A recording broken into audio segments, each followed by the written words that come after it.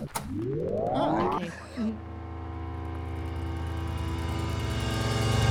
You're listening to Hold That Thought from Arts and Sciences at Washington University in St. Louis.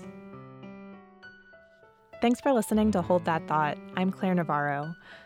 For today's episode, we'll again be hearing from intellectual historian David Hollinger, professor emeritus at the University of California, Berkeley. In our last episode with Hollinger, he talked about the split between more conservative and more liberal sides of Christianity, and how evangelical Christians have come to dominate conversations about religion in American politics.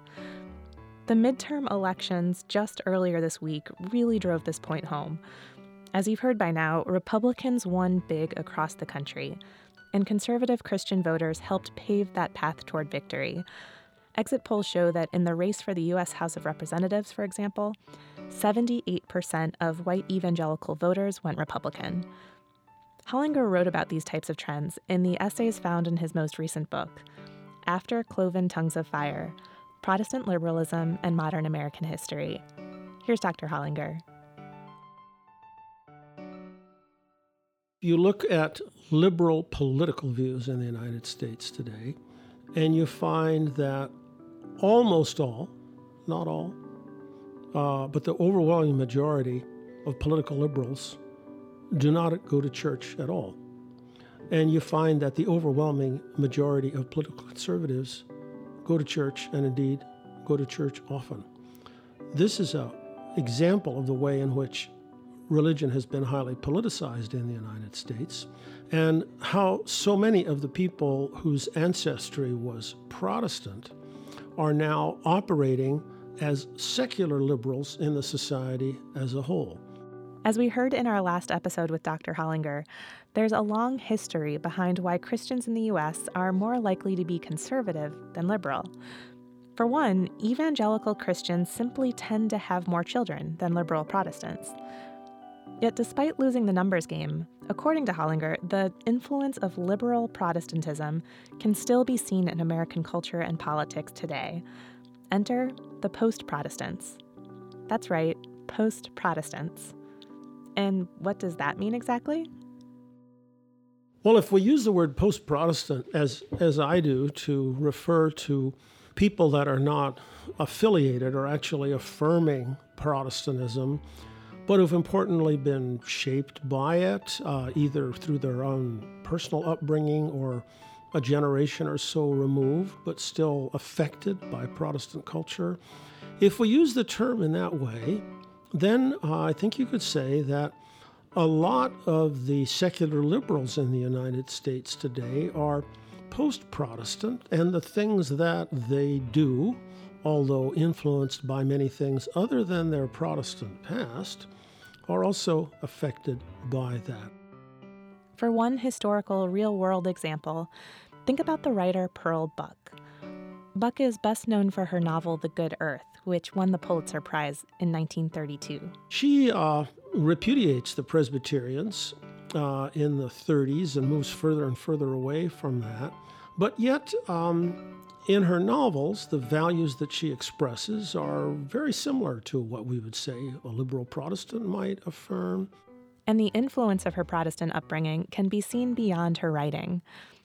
Even though Buck rejected religion, the values and teachings of ecumenical Protestantism still affected her life and, according to Hollinger, influenced the types of humanitarian causes she took up in the 1950s and 60s. She spent a lot of her time organizing and overseeing a project of transracial adoption because she found, accurately, that at the time of the Korean War, many of the black soldiers from the United States impregnated Korean women. And when these women birthed these children, they were rejected by Korean society. And so these black babies were abandoned. And Pearl Buck organized a thing where these babies would be brought back to the United States and adopted here. So this was a radically universalist vision. This is right out of Galatians 3:28. It's a universalist vision which doesn't have to have a Protestant foundation, okay? But in her case, it certainly did.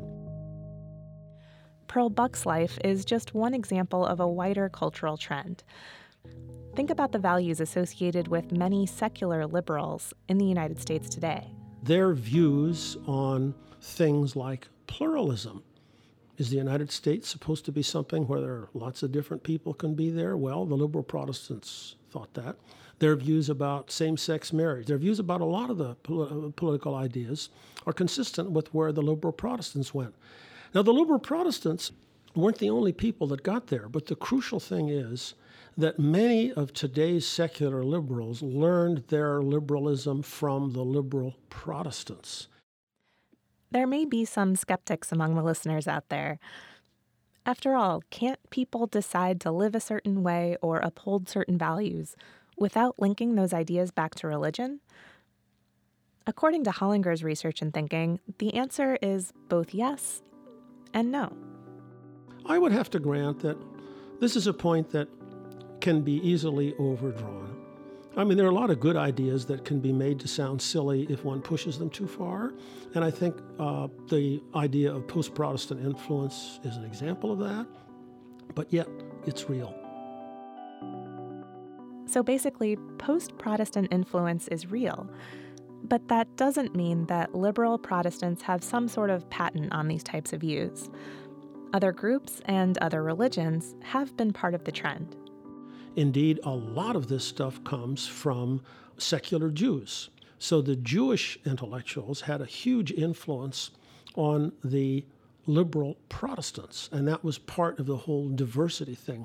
Long before multiculturalism of the 90s, you had liberal Protestants paying more and more attention to these Jewish artists and novelists and academics. And so there is this whole diversity thing that takes place prior to the 1960s and 70s. And that's a foundation for how it is that so many liberal Americans today got where they are through liberal Protestantism. It just happens to be the demographic fact that so many of them started out as liberal Protestants, and that was the source of the particular insights that they have.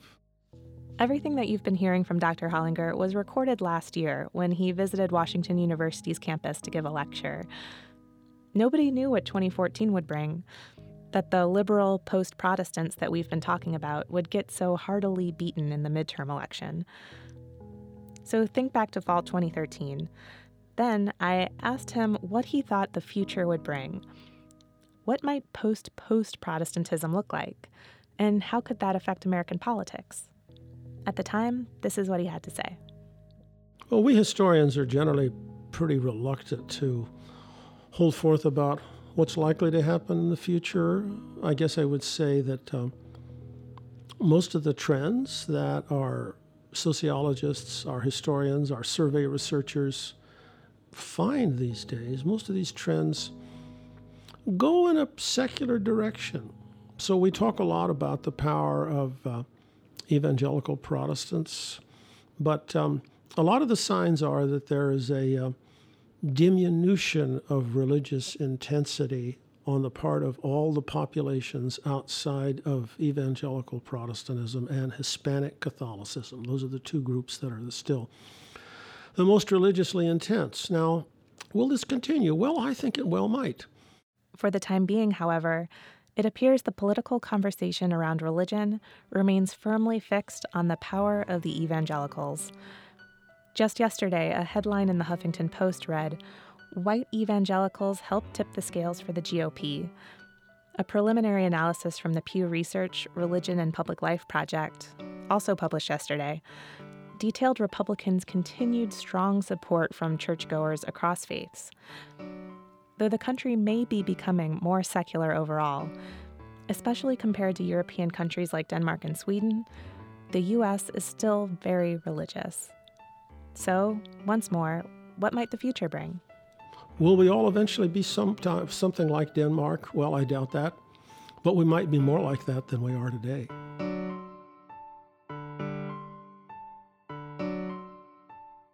Many thanks once again to David Hollinger for contributing to Hold That Thought. For more on our series on religion and politics, be sure to visit our website, holdthatthought.org. www.wustl.edu. To keep up on the latest, follow us on Facebook or Twitter, or subscribe to our weekly podcasts on iTunes or Stitcher. Thanks for listening.